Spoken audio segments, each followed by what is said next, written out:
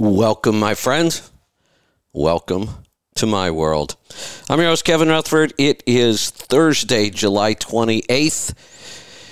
We are here live. We're going to open the phone lines right now, and it is a free-for-all today. I'll be here for the next hour or until we run out of questions. It's totally up to you.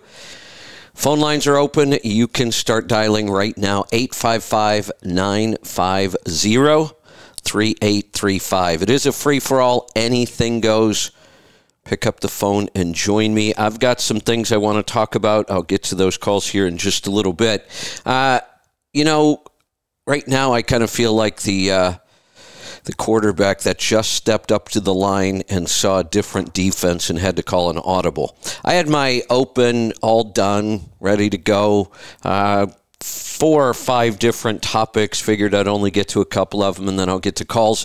And literally 2 minutes ago, I came across an article, and it actually kind of fits in with my theme, but I was a little shocked by it. My theme, honestly, was going to be, when I looked around at everything going on right now, it was certainly talk about the economy, but almost everything right now is wrapped around politics, which just sucks. Just tells us our government has gotten way too big, has way too much impact on our life, that every day, just about every topic I want to talk about seems to be wrapped up in politics. And I don't want to talk about politics, but I don't see any other choice. Right now, so my theme, kind of all over the board, this article threw me a curve here. My theme was going to be about personal responsibility. Taking personal responsibility. It's such a powerful lesson. And we keep getting further and further away from it. But it's no surprise because just look at the way our government right now operates. We have got the longest list of bad news I've ever seen in my lifetime. Honestly, I don't remember anything like this. Between the border, inflation, wars around the world, energy crisis, everything right down the line, crime, I just go on and on. It's all we talk about anymore, all these things that seem to be going wrong in our country.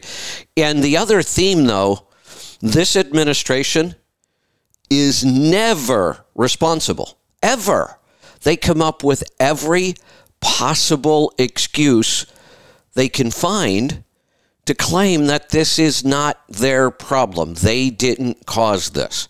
Well, the problem with that is, and this is why taking personal responsibility is so powerful, whether you cause something or not, take responsibility for it, because that's the only way you can fix it. But we keep hearing these crazy excuses from this government. No, that we didn't cause these high fuel prices, although now they want to take credit for the fact that they've come down some over the last month or so. It doesn't work that way. The thing I'm a little afraid of right now, when it comes to the economy, we're in all new territory here. We really don't know what's going to happen because we've never seen anything quite like this. We thought that the run-up, and in 2018, the run-up had already set a record. It was the longest economic expansion in history. That was in 2018, and we were saying it was probably over then. And it didn't end. Then something really strange happened in 2020. We got a worldwide pandemic. We didn't really, but that's what they wanted to call it. And the last 2 years have just been a mess. Things we never thought would happen. Right now we're at the point where I've been saying, look, it looks like we're finally going to, have to bite the bullet. There's going to be some pain, but we should get some clarity on where we're going in the next 6 months or so. Here's how bad it is with this administration and responsibility. Inflation and the economy, the number one issue right now on everybody's mind. It's what everybody is worried about. It's what everybody's talking about. And in my entire lifetime, I've been following the economy for a long time. Knowing when we were in a recession was really simple. Really simple. My entire lifetime, every time we've claimed we're in a recession, we used one criteria. That was it. It's simple. If the U.S. economy shrinks 2 quarters in a row, that's 6 months, a half a year. If during an entire 6-month stretch, there is no growth in GDP, it actually shrinks. That's a recession. The word even makes sense. It's receding. It's shrinking. But all of a sudden, after all these years, decades of using that as the measurement, this administration just became so outrageous that they now say, oh no, that's not the definition of a recession. What are you thinking? We're not in a recession. Talk about the ultimate in not taking responsibility for something. Just change the definition. That's all they're doing. They're just changing the definition, but that will make things worse. We have to admit what's going wrong, address it, and fix it. But if you don't admit it, you'll never get around to fixing it. So here's the scary part. I really thought we were going to make it to November for the midterm elections. I thought we were going to squeak by without this government doing much more damage to our economy, but we're not going to, because for some reason they finally got to Joe Manchin, and Joe Manchin is about to agree with them on another big spending bill. So all bets are off now as whether or not we're going to get clarity on, we are in a recession right now. Let's just say that. That's clear. But what is another big government spending bill going to do to that? It may bring us out of the recession pretty quickly, because we may see GDP growth if the government puts out a ton of money again, and they'll claim, look, we're out of a recession. But that just means when it's time to pay the piper, it's going to be worse. So that's what we need to deal with. That's new. I did not think Manchin was going to give in on this. We only had, several more months, and I thought we might be safe, but it doesn't look that way. So in my opinion, right now, all bets on the economy are off till we see what this spending bill is going to be and if they manage to ram it through. All right. I had a ton of stuff here, but the calls are starting to come in. Speaking of the government, this worries me a little bit too. I've been very outspoken against genetically modified food in our food supply. And many people have no understanding what genetically modified means.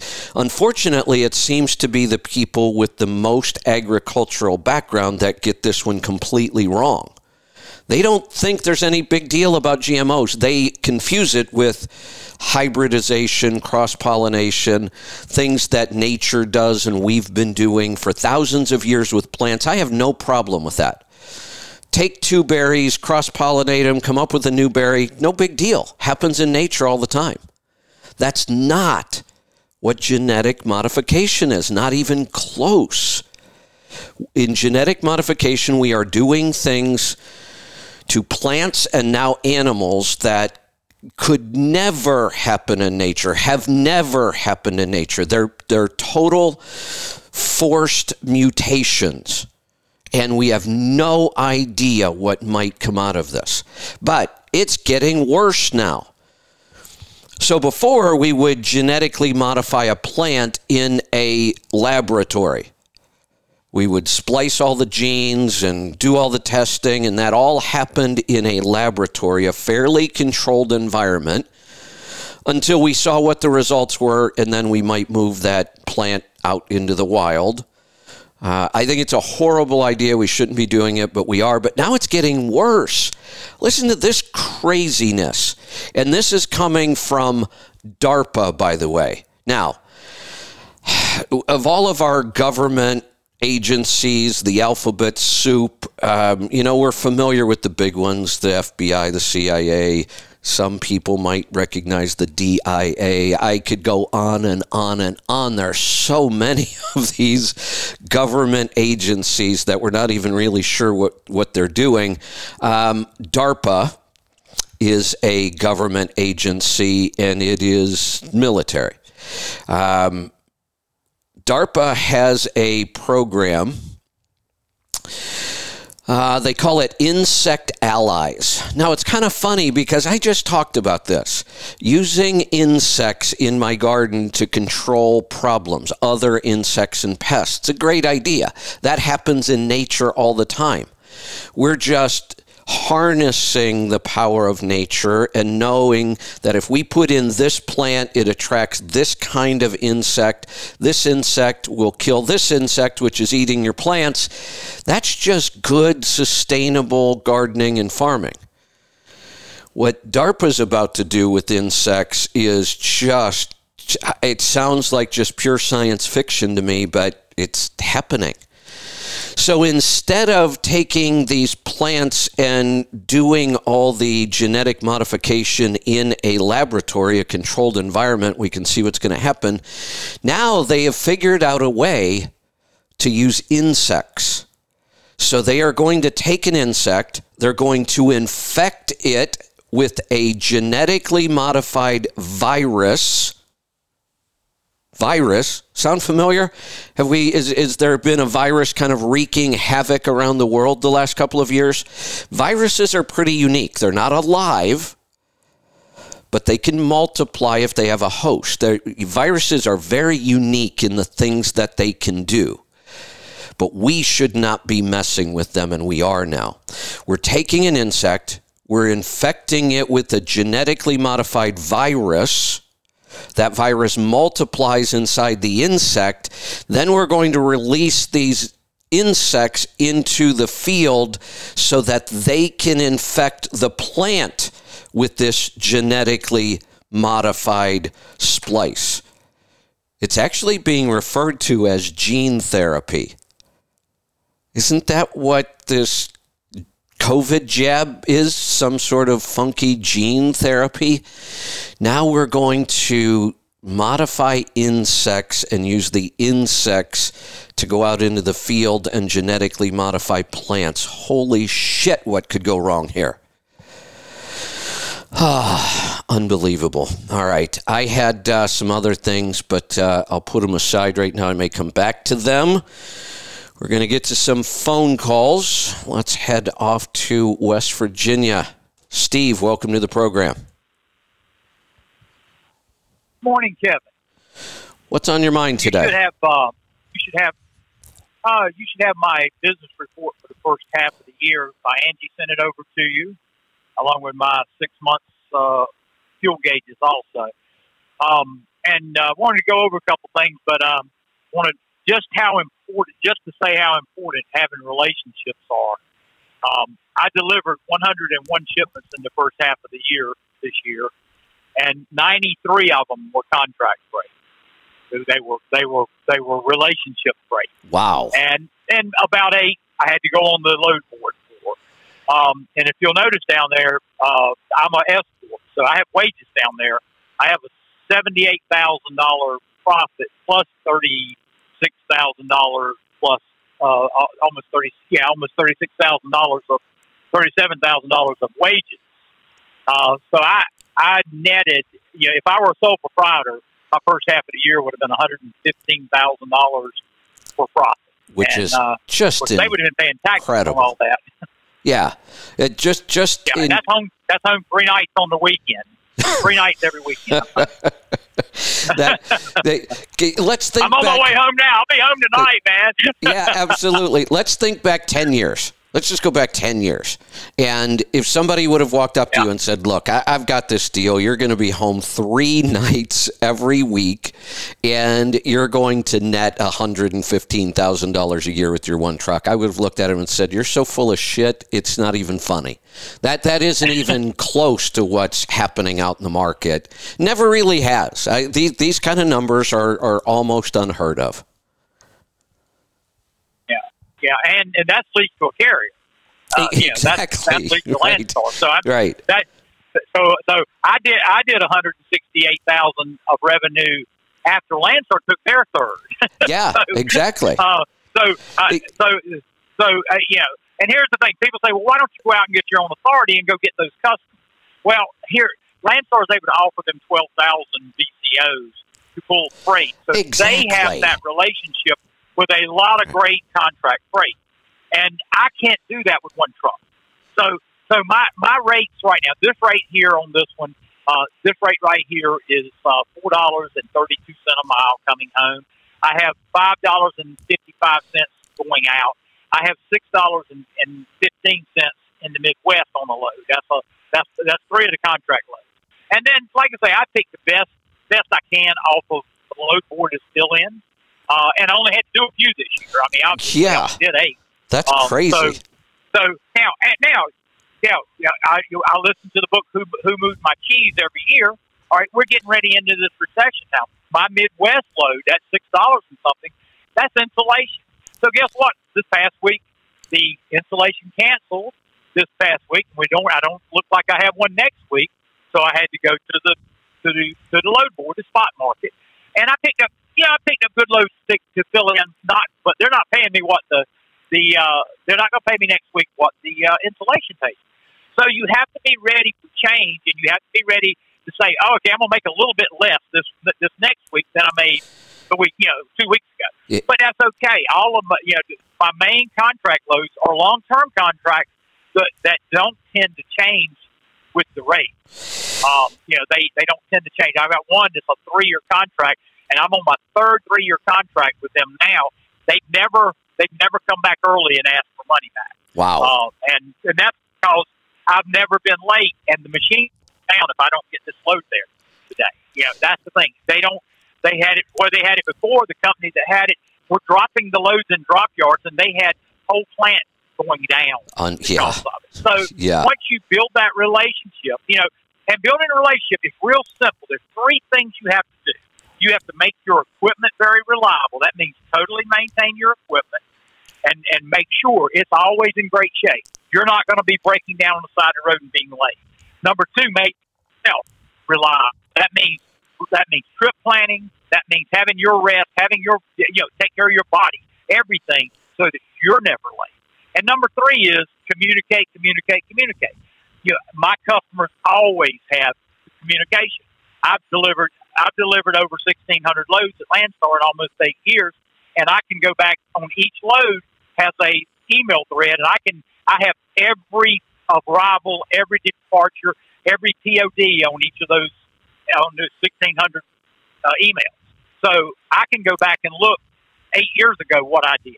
So you have to communicate, and when you communicate like that, they know their freight's delivered. They say that 90% of the guys don't never let them know if they delivered their load or not. I mean, that's horrible. Yeah. And you do that hard work up front, like you taught us. You taught us all this. That's why we appreciate you so much. You teach us this, and we're able to take that and build those relationships. Then you can have those kind of numbers. And so, like I say, it's the best, obviously, the best 6-month period I've ever had. Yeah. But last year was a really good year too. I mean, right.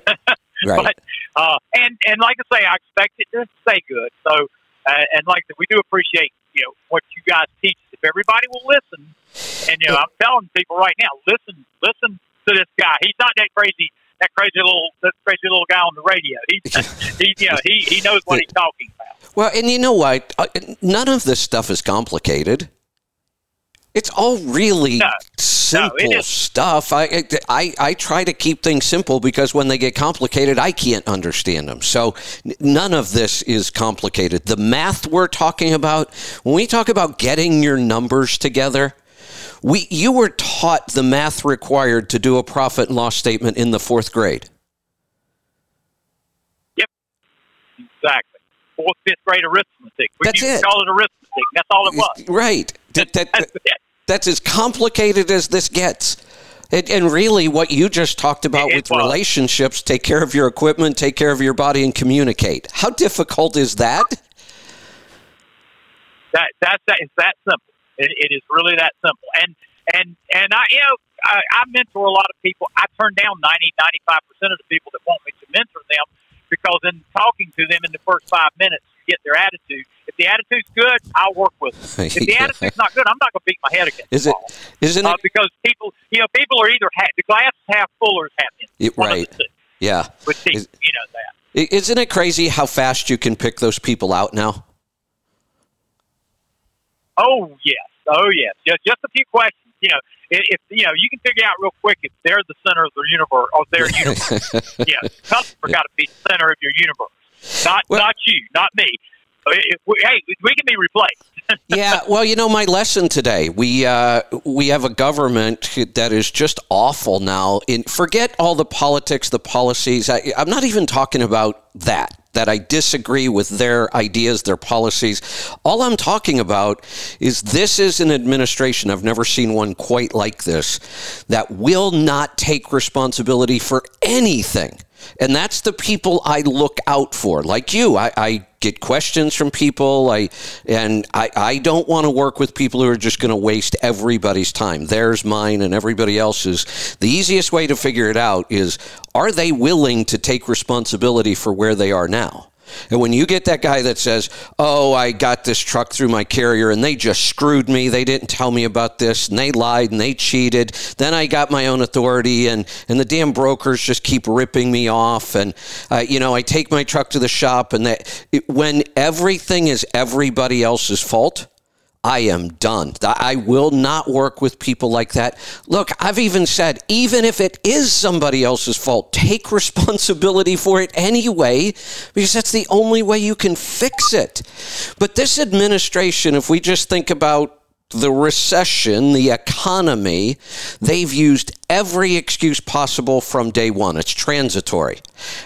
Did they not understand how much damage they did to their credibility by saying that over and over and over? We're still talking about it. We're still talking about you screwed up a year ago because you wouldn't admit that this was happening. You made excuses, and people are pissed at them for that. And now they're doing it again. Now they're saying, no, it's not a recession. That's the wrong definition. Well, come on. Who cares if it's a recession or not? That's just a word. Are people hurting in the economy? Absolutely. Can we see a clear pattern of what's happening? Pretty darn clear, yes. Is spending a whole bunch of more government money the right way to go now? No. Every economist on the planet with a half a brain says it's the worst thing you could do right now. Yes, it's going to get worse. It's going to get even worse now because we're going to have another 3/4 jump in the interest rates this week, probably today, I reckon. Oh, no, we already did. And when that happens... We already did. Oh, we got it yesterday? Yeah, okay. We got it. Okay, yep. I missed that yesterday. I was listening to your back shows yesterday. Yeah. So I was listening to what I missed past week. Yeah, the Fed raised the rate again, so mortgage rates will jump over 6% now. And let's go back and think about what this means. What was your load that was paying so good that canceled? It was insulation. Insulation. Making all those apartment stuff. Yeah. What do we normally use insulation for? Buildings. New buildings. Homes, apartments. Yep, exactly. Yeah. Well, guess what? That's all going away. Yep. And I'm just glad that I'm diversified enough that that's the only thing I've got in the building trade. Yeah. That's what that's another thing. Don't these guys that run automotive all the time have great rates for a while, and then somebody else comes underbid you. Then all of a sudden, they have nothing because that's all they're doing. I've got Harbor Freight. They go on forever. I've got dull faucet parts. For do it yourself. So that works in a recession. Do it yourself parts. That's right. At Lowe's and Home Depot. That's right. So I don't have to worry about those two. And then, like I say, you always have to be ready for some change. So I know instead of one fill-in load a week, I'll have to do probably two off the load. Yes. But I do have relationships there too. I mean, I have agents at D.H. Robinson that I can call when I'm in an area, and I can call them, and they will actually call an agent for me to get the load to get me on their load. So you build those relationships everywhere. and not just with your agents, but field agents with the 3PLs that you're dealing with too. Same thing. You give them what they want. Same thing. Exactly. Yeah. My philosophy around building relationships is everybody I meet in this industry or any industry that interfaces with this industry, every person I meet is a potential relationship. And that's how you should approach it from the beginning, always.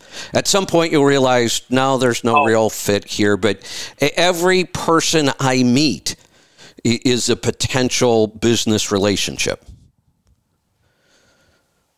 Yeah, it definitely is. So I am at 248 all miles, and I had 78 cents of operational costs. So basically, I'm at $1.70 for my wages, my per diem, and my profit. That's incredible. First half of the year for all miles. That's just incredible. So and my fuel cost is 52 cents a mile. That includes the DEF, which is 2 cents a mile. Max mileage, and of course, I bought 2 gallons. I'm testing, the new product. That's and right. I will have you some numbers next week for the first month. I've been posting on Trucking Tribe. I've got a few more fuel tickets to put in there, but I'll have my first month. I'm gonna move. I did an ounce for every 25 gallons first month. I'm gonna on Monday I'll start the 2 ounces for 25 for the month of August. Okay, then I'm gonna go back to 1 in September. 1 in September, and then in October I'm gonna do 0 to have another. I have 2 front months with nothing, and so I'll get y'all the numbers for the first month, and it's not an awful lot of gain for me. I'm sure people with but it's gonna it's still I want to check it with the 2 months. I want to do the full test before I make it. Yeah, absolutely. One of the challenges here, I mean, you're already breaking 9 miles to the gallon on long-term numbers.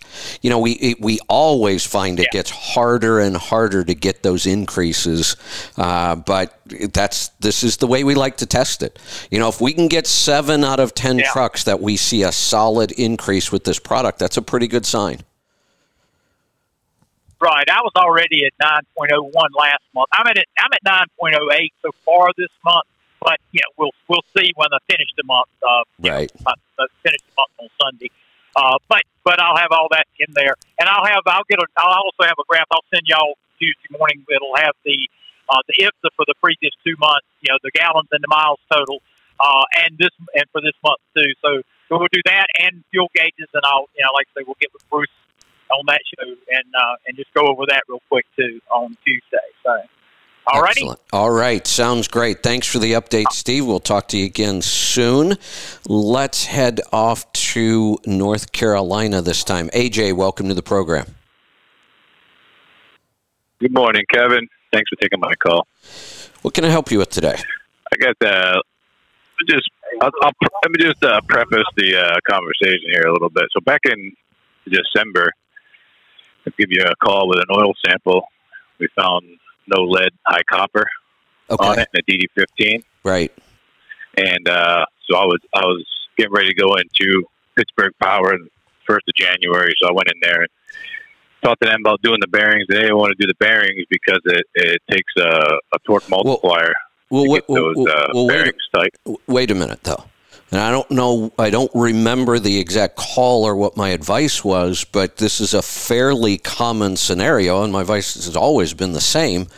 If we never see lead, now, the one exception is if we have a new truck and we're not sure of the history of it, and we do one oil sample. Yeah, that's pretty much what I had. Oh, okay. That's why I'm questioning this, because I had a feeling something happened.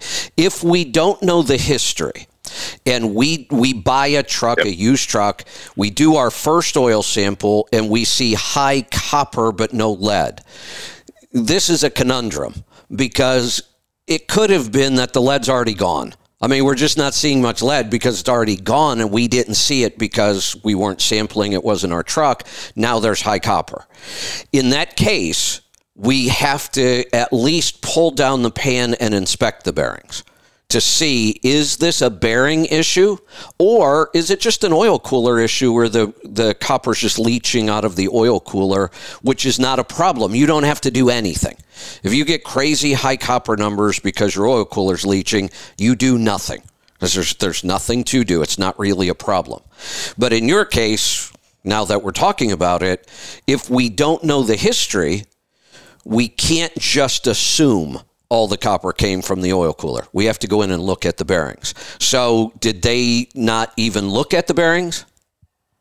Yeah, so everybody did everything right. They didn't want to buy the tool because they can't justify buying the tool. They don't see enough DD15s. That's understandable. No big deal. And so I found a place up in Maine that they'll look at the bearings. And once you take the caps off, you got to do all this multiplier. Okay. To get them. So they didn't want to look at the bearings. So I had the overhead done, a couple other things done. I ran down to Florida, and the injector cups went. So it's a good thing I didn't do the bearings because the injector cups were quite a job. So I saved a while. How many miles are on this engine?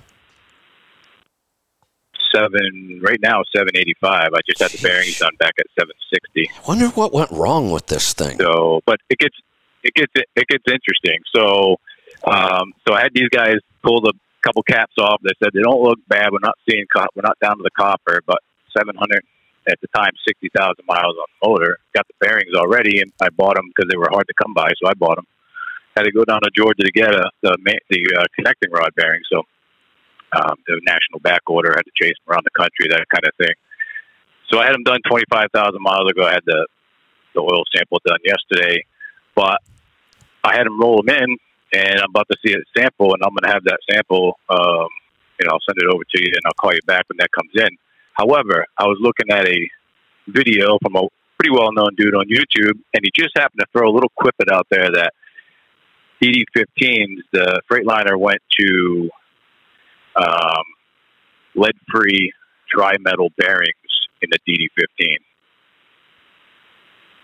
So that makes everything a little more interesting. Like, is there even lead in these bearings? I have never heard this, so I'm going to make a note. Neither have I. So I tried in my short little... Give me that. Yeah, my short little time I had last night, I couldn't... Lead-free, what was the term? Yeah, his quote was lead-free tri-metal bearings, and I tried to look on a search for it, and I couldn't find too much about it, except there are lead-free tri-metal bearings used in high-performance motors, and they did it. They said they did it because of the torque down low in the low part of the motor. It takes a beating down on the low part of the motor, so they went to lead-free tri-metal bearings. I'm asking Angie if she'll reach out and get Pete from Pittsburgh Power on the line with us. I'll have him do some digging on this. This would be a pretty major thing. I wonder how I've missed this. One of the problems, our industry doesn't do enough oil analysis. And because they don't do enough oil analysis, we don't have enough good information about all these things. We're one of the few people that really talk a lot about oil analysis, but we should know this. If there's a new bearing on the market that doesn't have lead in it, I don't know how I could have missed that. And that's pretty damn important. But here's the other thing, though. And I'm going to go back. I don't know, based on the results at the shop, that I would have put bearings in this. Whether they're lead or not, they inspected a bearing and it was okay. And historically, we don't replace bearings on these engines. And there's probably the bigger reason Pittsburgh Power doesn't want to invest a bunch of money in a tool to replace bearings. It's not that they don't see a lot of DD15s. It's one of the most popular engines on the market. They just don't see DD15s that we have to put bearings into. We don't put bearings in almost any engine that's anymore. What I mean. Yeah, it's just almost unheard of. They don't fail very often unless something goes really wrong. But whether these are lead or not, they physically inspected the bearings and they were okay. But I do want to find out about this lead-free thing, because what if the outer metal isn't lead? What is it?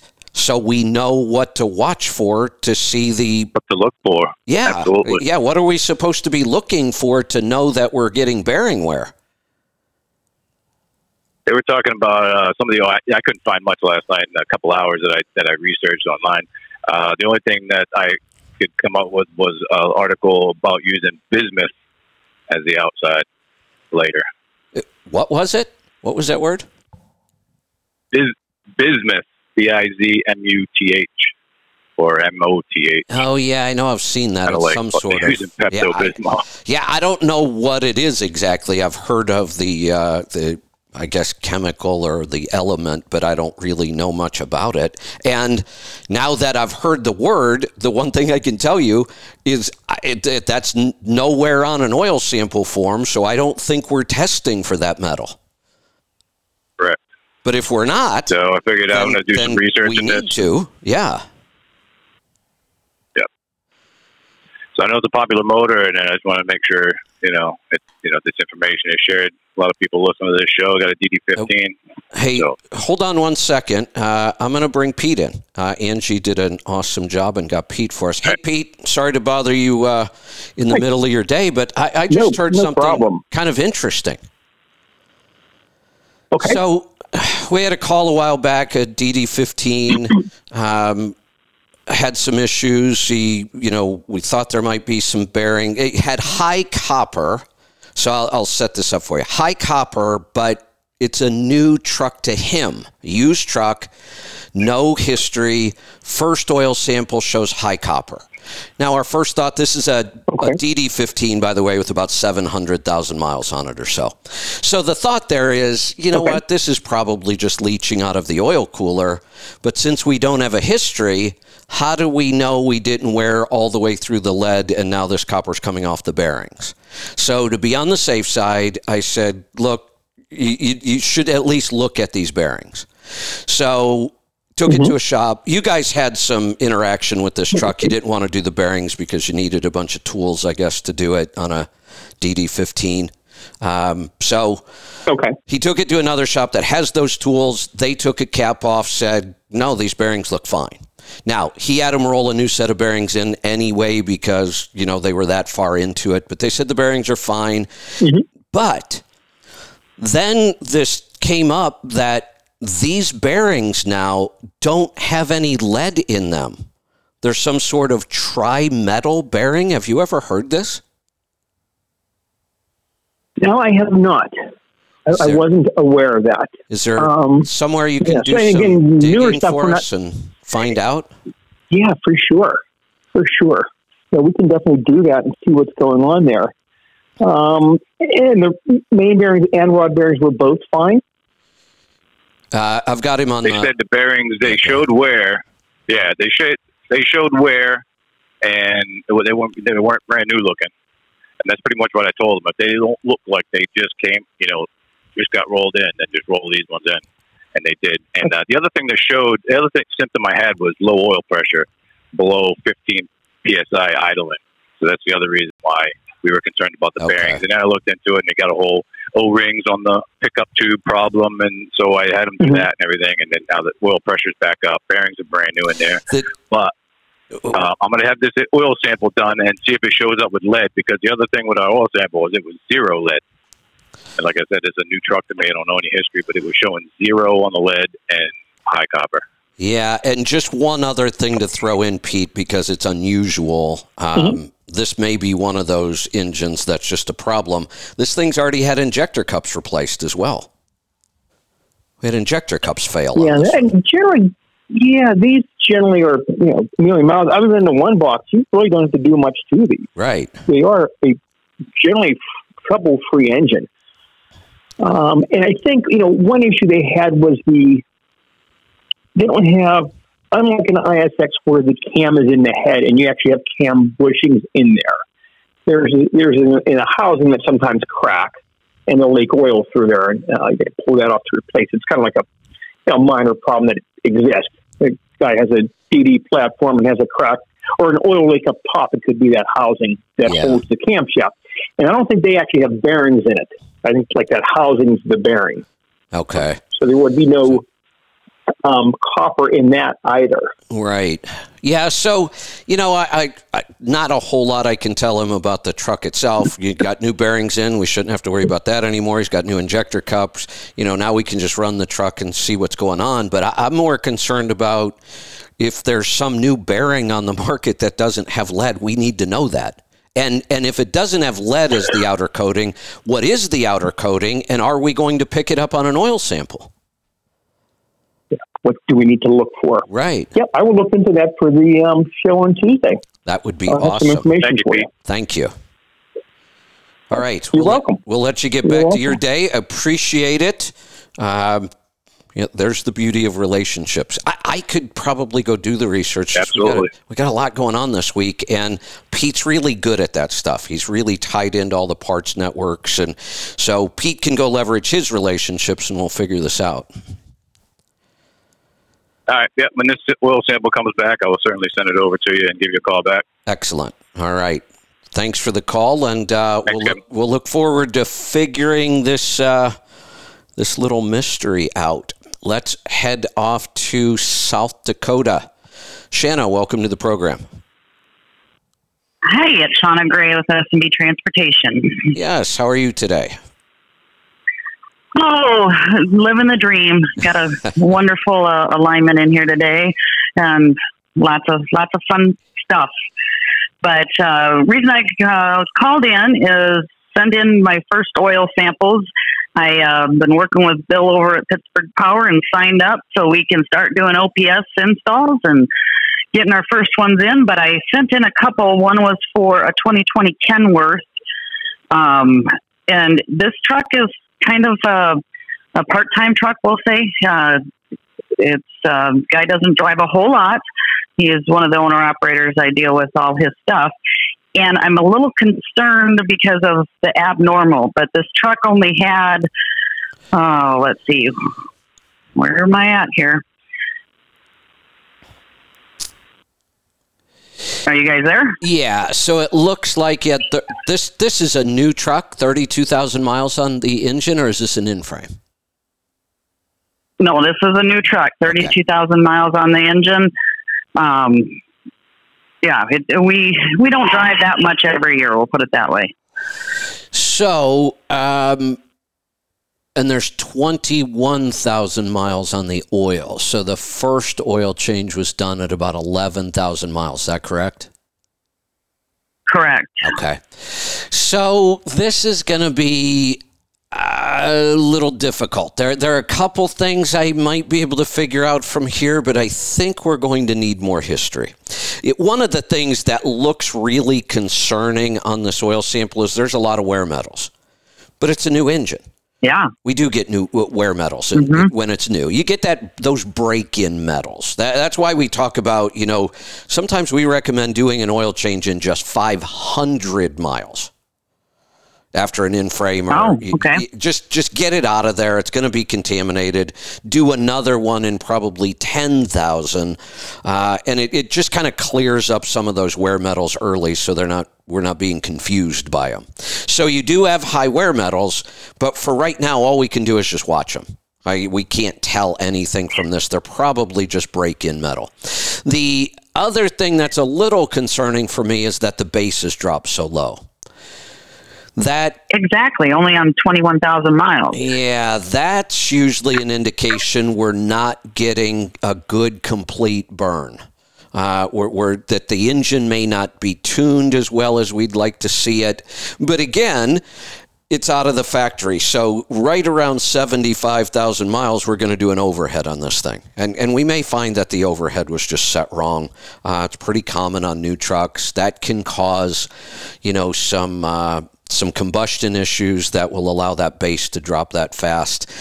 So really, you've got some things going on that we need to watch. There's just nothing we can tell from this sample yet. Okay. We are going to put the OPS system on this truck probably next week. Good. So that should, I think, clear a lot of that up too, but maybe get the overhead done before. One other question. Were you running the catalyst? Yes, he started running catalyst at about 20,000 miles so he's been running it for about about 15,000 miles. Okay. And that's part of the iron.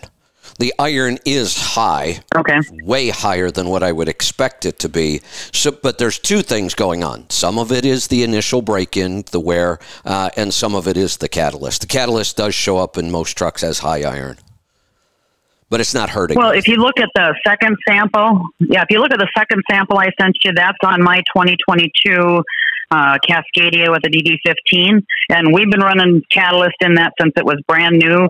At this oil sample, there was approximately 98,000 on the engine, about 48 to 49,000 on the oil. Yeah. Now here, interesting that you came in after the last call, because the one number that jumps out on this engine is you've got high copper. Not high enough that we think of oil cooler high. That gets into the 3, 4, 500s. You've got 54, which could have come from the oil cooler, but I'm a little worried about bearings now. We really didn't see any lead, but now I'm a little gun shy about this whole DD15 bearing issue. But again, on this one, all we can really do is wait and see what happens the next time. You've got issues that we need to see patterns. We can't tell from one sample what might be going on. We're just going to have to wait and see what kind of patterns develop. Okay. Yeah, well, I guess that's why I buy the good warranty on from Detroit, right? Yeah, and in case. I have, been pretty outspoken about extended warranties and aftermarket warranties. I'm completely against aftermarket warranties in every case. There's almost no exceptions for me. No, I don't do that. But I have said in the past, and with Detroit specifically, I would buy their top-of-the-line warranty because they are excellent about standing behind that warranty. In fact, the one time I really remember, I had a Detroit, and I bought the extended engine warranty out to 500,000 miles. That was extra. And, it's always kind of a gamble. And I got to 500,000 miles, and I had never used the engine warranty. And I was like, I screwed up on that one. You roll the dice. And, but here's what happened. Yeah. 560,000 miles, I had an oil pump fail. They fixed all of it under warranty. Yep. I was 60,000 miles past the warranty, and they still covered it all. This new one, the 2022, I bought a 600,000 mile warranty on. Okay. And my husband always tells me I'm insane, but there's been times where I had a belt break, and they paid for towing, they paid for everything. It was in and out of a Freightliner dealer in 2 hours while we were loaded. I had another case where I absolutely believe that another shop I had no relationship with, I took it to them. They did an oil change, and they weren't supposed to because I had a bypass filter. But not only that, when I found out they did the oil change, I was really pissed. One, it should have never been changed. I didn't ask them to. I don't know why they decided to do it. Somebody screwed up something.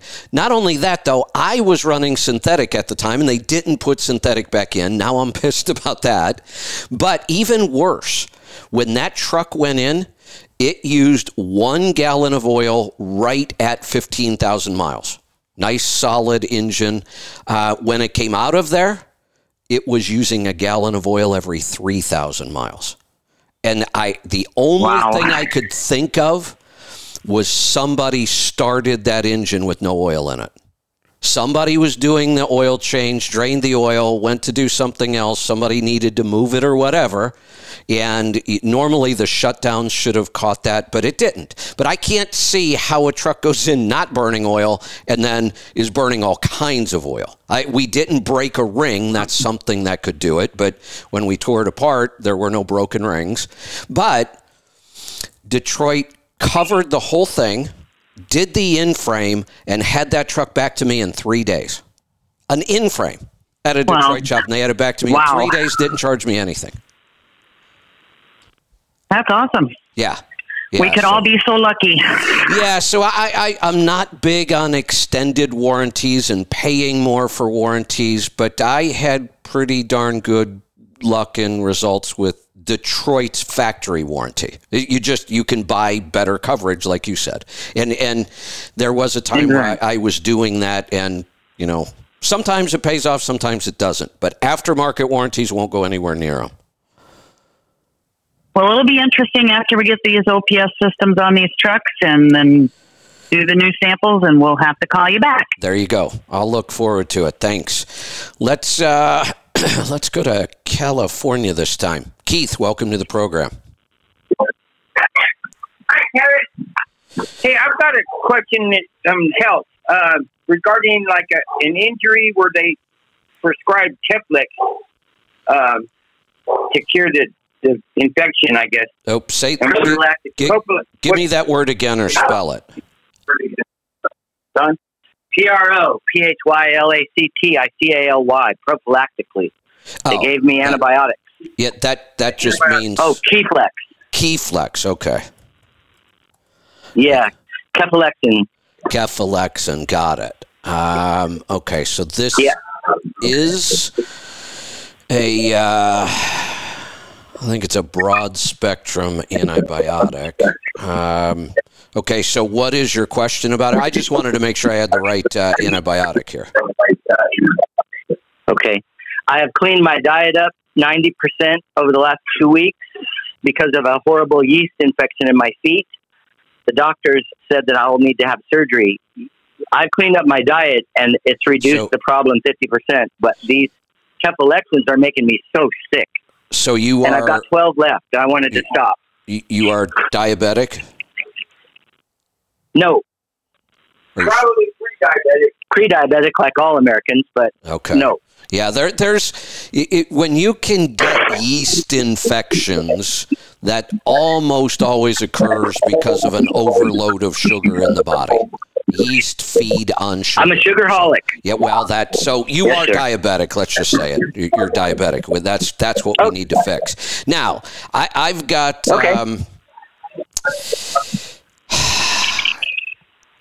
Why?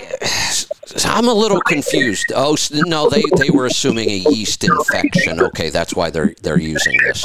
The problem I have here is I know that it's making you sick, and that sucks, and it is one of the common side effects of this particular.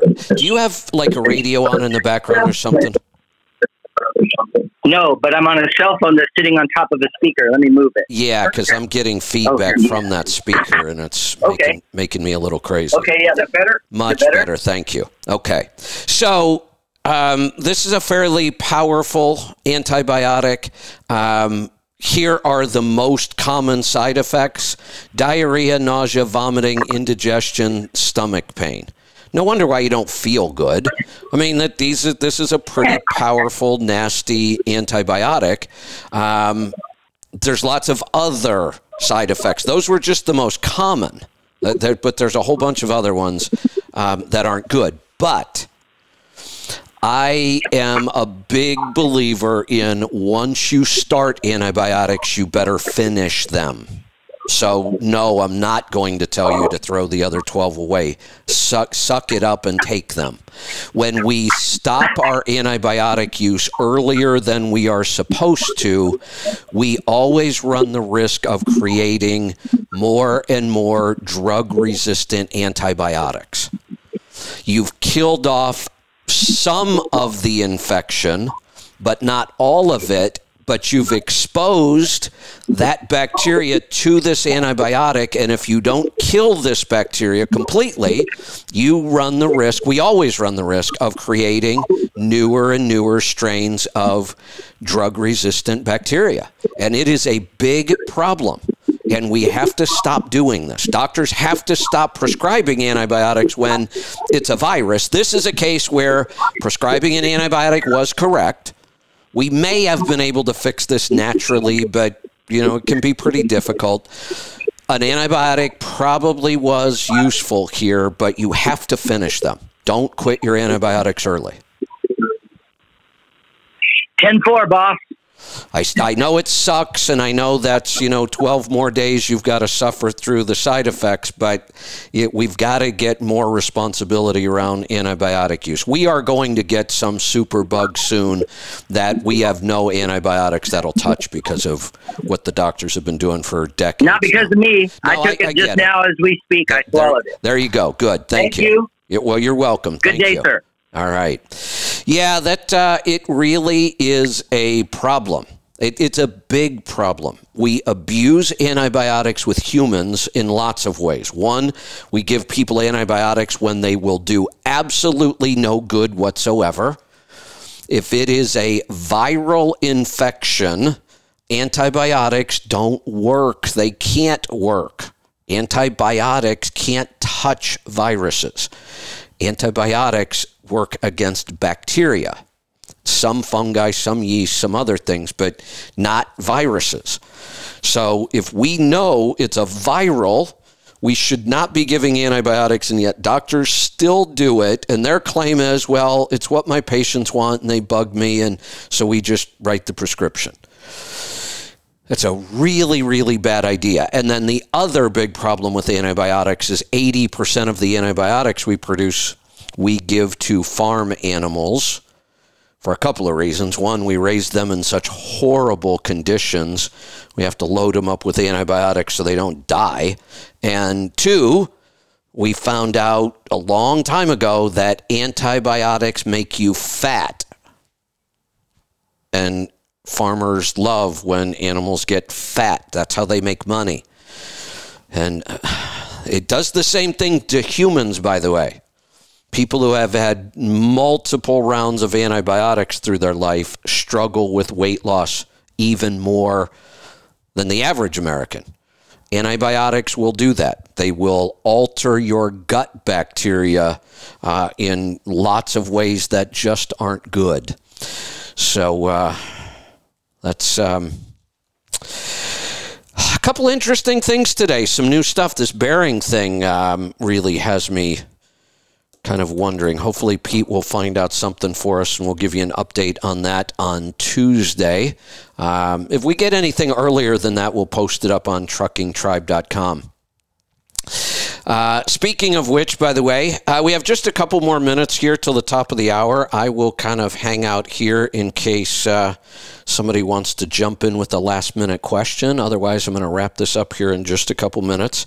So if you want to jump in now, 855-950-3835. The other issues, I had some things I was going to talk about. Here's one I'll throw out there. I don't think we have too many people that are still drinking a lot of soda. But one of the things that we've been dealing with on the health side of things, lots and lots of people these days with poor kidney function. And this is just part of metabolic syndrome. But we do see a lot of this. And this article on soda was pretty interesting. Soda can be horribly destructive to your kidneys. Even more so when we are in, this article was actually about extreme heat and exercising in extreme heat and then drinking sodas afterwards. And the results are pretty awful. So we know there are lots of reasons we should not be drinking soda ever. This isn't one of those things where, moderation. No, it's poison. There's only two options really when it comes to soda. You're either looking at a glass full of sugar, which is what causes all the metabolic damage that we're seeing, or you're looking at a glass full of chemicals with sucrose and sucralose and all the other, not sucrose, but sucralose, all the other artificial sweeteners that are absolutely toxic. So not that we need another reason or we really need to say you shouldn't be drinking a lot of soda, but come on, you shouldn't be drinking any, period. It's just toxic. So if you are having kidney issues, clearly, this is the first thing you should drop out of your diet, is the soda. I think I talked about the DARPA and the insects. That's kind of scary. I'm going to do a little more digging into that. Roundup, I was kind of looking at the lawsuits on that, multi-billion-dollar lawsuits, because it's pretty clear now that Roundup and glyphosate actually do cause cancers.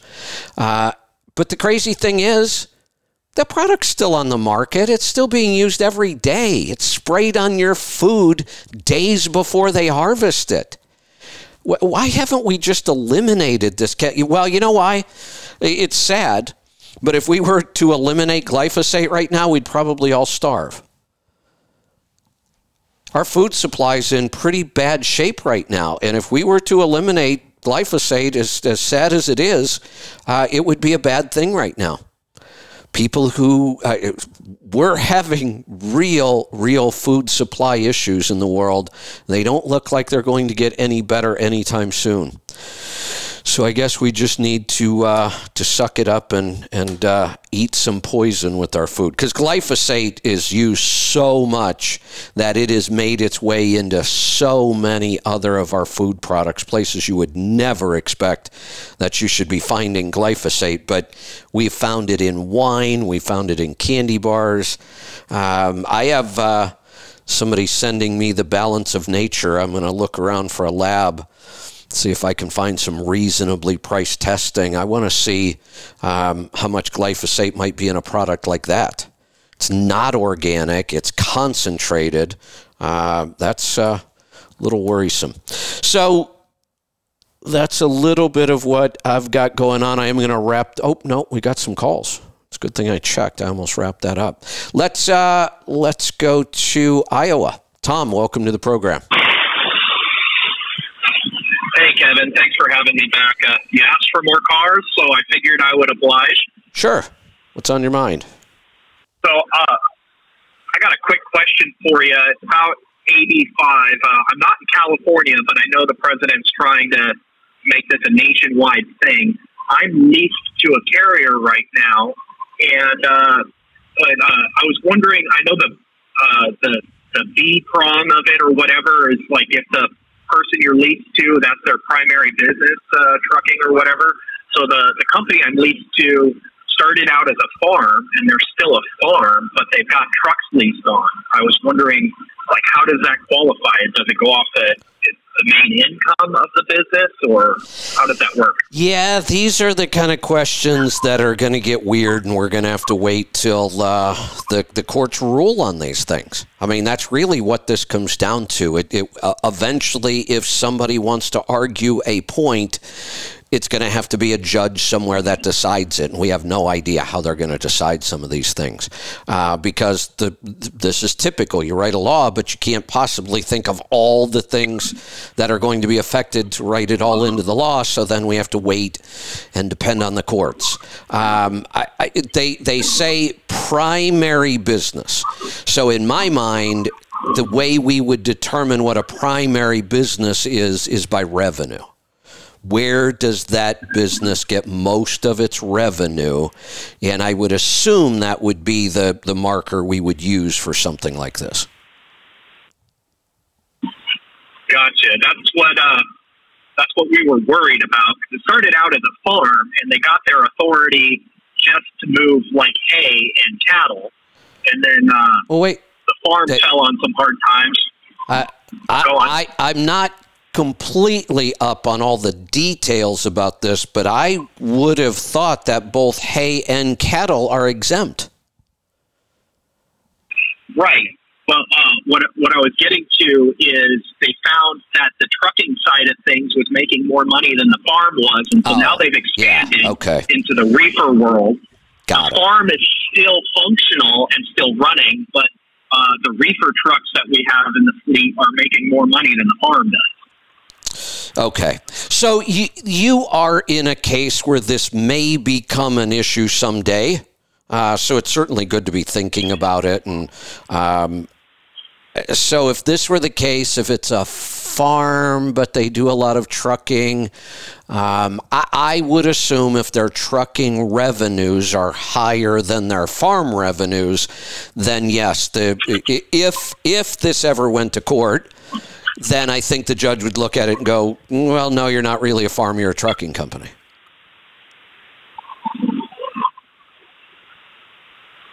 So how worried should I be? Sit Not back at and all. relax for a while? Or? Yeah, not at all.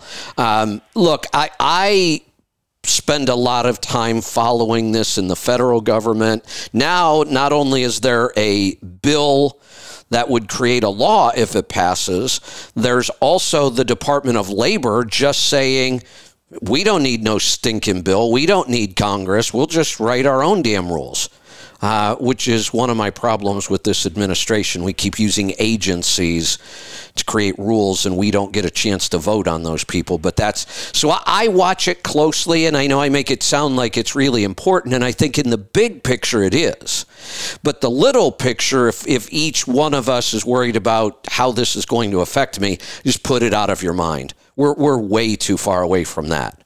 Like even right now, do you believe that there are still California or owner-operators in California leased to trucking companies right now today? There's got to be. They don't just disappear. Exactly. So that's all illegal. The law passed. You can't do that. But they're still doing it. Who's going to stop them? Makes a lot of sense. So just keep doing what I'm doing, and even if he pushes it through, maybe he'll be out of office before they get around to enforcing anything, and everything will change again. Even if we were to either the government passes the law or the Department of Labor pushes something through, almost nothing will change. Some carriers will go to their attorneys and figure out what they need to do, but for the most part, most companies and people will just keep doing what they do until somebody starts enforcing this. Gotcha.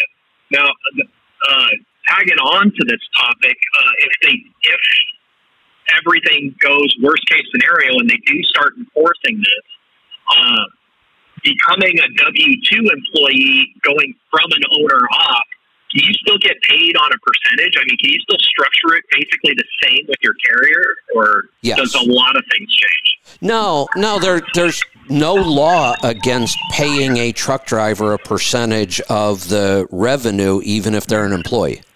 There's no law against that. You can pay somebody any way you want, especially in trucking, because we're not even subject to overtime rules. So we have almost no rules in trucking about how we have to pay somebody. We're not subject to minimum wage laws. We're not subject to overtime laws. So it's kind of a free-for-all in trucking as far as how you pay somebody. So but what has to go away is the truck. You can't own that truck anymore unless they wanted to go to a two-check system, where they would pay you as a W-2, you would continue to own the truck, and they would also pay you rental on your truck as a separate check. So what makes the truck so special on who owns it? Because I used to be a mechanic, and I owned my own tools. I mean, I guess I'm confused on why the truck makes a big deal. Well, it's not that it makes a big deal. What we're trying to do, we're trying to get around this law that doesn't allow independent contractors to lease to a carrier. We're trying to get around that. If the government would just go away and stop pushing this, we wouldn't even have to talk about it. But they are, so we're looking for solutions. And there are a couple solutions we've come up with. One, you could go get your own authority, and this carrier could go get their brokerage authority, and you could get all your freight from them still. It would just be run through the brokerage instead. That's one solution. I guess what I'm asking is, how come I can't own my own truck and work for them at the same time? You can. That's what I'm saying. That's the two-check system that they would have to create. Gotcha. Okay. So the one check is paying me, and the other check is renting the equipment from me. Correct. So in essence, you become an employee, and they pay you as an employee, but you are also now running a truck leasing business, and they're going to pay your business to lease your truck from you. So in that case, there is no independent contractor. Nope, nobody. You're not an independent contractor. You're an employee, and you own a business. That's the other way we get around this. Now, there's actually a company. I read about this yesterday, and I wanted to go do a little digging on them before I talk too much about them. And I'm not going to give the name. There's a company in the industry. They've been around for a while. I've watched them before. They're almost like a driver leasing kind of company where you go to work for them, but they are going to send you out to go drive somebody else's truck. And it kind of like a temp agency, almost driver leasing kind of thing. They are now claiming they will create the 2-check system so that all these trucking companies don't have to. That you would go to work for them and they would pay you as a W-2 employee, and then they would lease you out to a trucking company, and then you lease your truck out to that trucking company. So the trucking company would pay you directly to rent your truck. You'd be working for the driver leasing company as a W-2 employee. It's like a staffing agency, basically. Exactly. Yep. That's exactly what it is. Gotcha. All right. Well, you answered my question. Maybe I'll hit the Mega Millions tomorrow, and none of this matters anyway. So. There you go. That's right. Call us back and let us know if you do. It'll be exciting. Let's go to Minnesota. Tony, welcome to the program. Yeah, morning, Kevin. Thanks for taking my call. I got a quick question. That story about that astronaut that had the memory problems. Yes. And he wrote a book. Okay, now, was that caused by statins? Yes. Yep. Okay, that's good, because I want to get the name of that book so I can, thinking that's going to be the only way I can convince my father to get off these statins, is he's a retired Air Force lieutenant colonel, so I figured he'd listen to this guy. He won't listen to me. Yeah, that's a good point. So he's actually got a couple of books that I would recommend. The first one that I read several years ago was called Lipitor, and Lipitor is a specific statin, and that's the statin he was on at the time. Right. The title of that book is called Lipitor, Thief of Memory. And that one, really kind of outlines his experience. He actually had this happen twice. So his doctor put him on a statin. He lost his memory. He regressed to being like 13 years old. Couldn't remember anything that had happened to him after 13. And then he went off the statin because he did the research and figured out it was the statin that caused it. And later on, his flight surgeon convinced him to try another statin, a different one. And he had it happen again, and it was even worse the second time. Yep.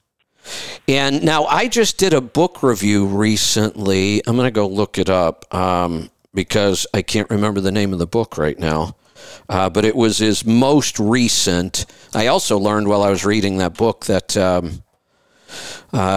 Dr. Graveline died a couple of years ago. And he actually believes that he died from the effects of that statin.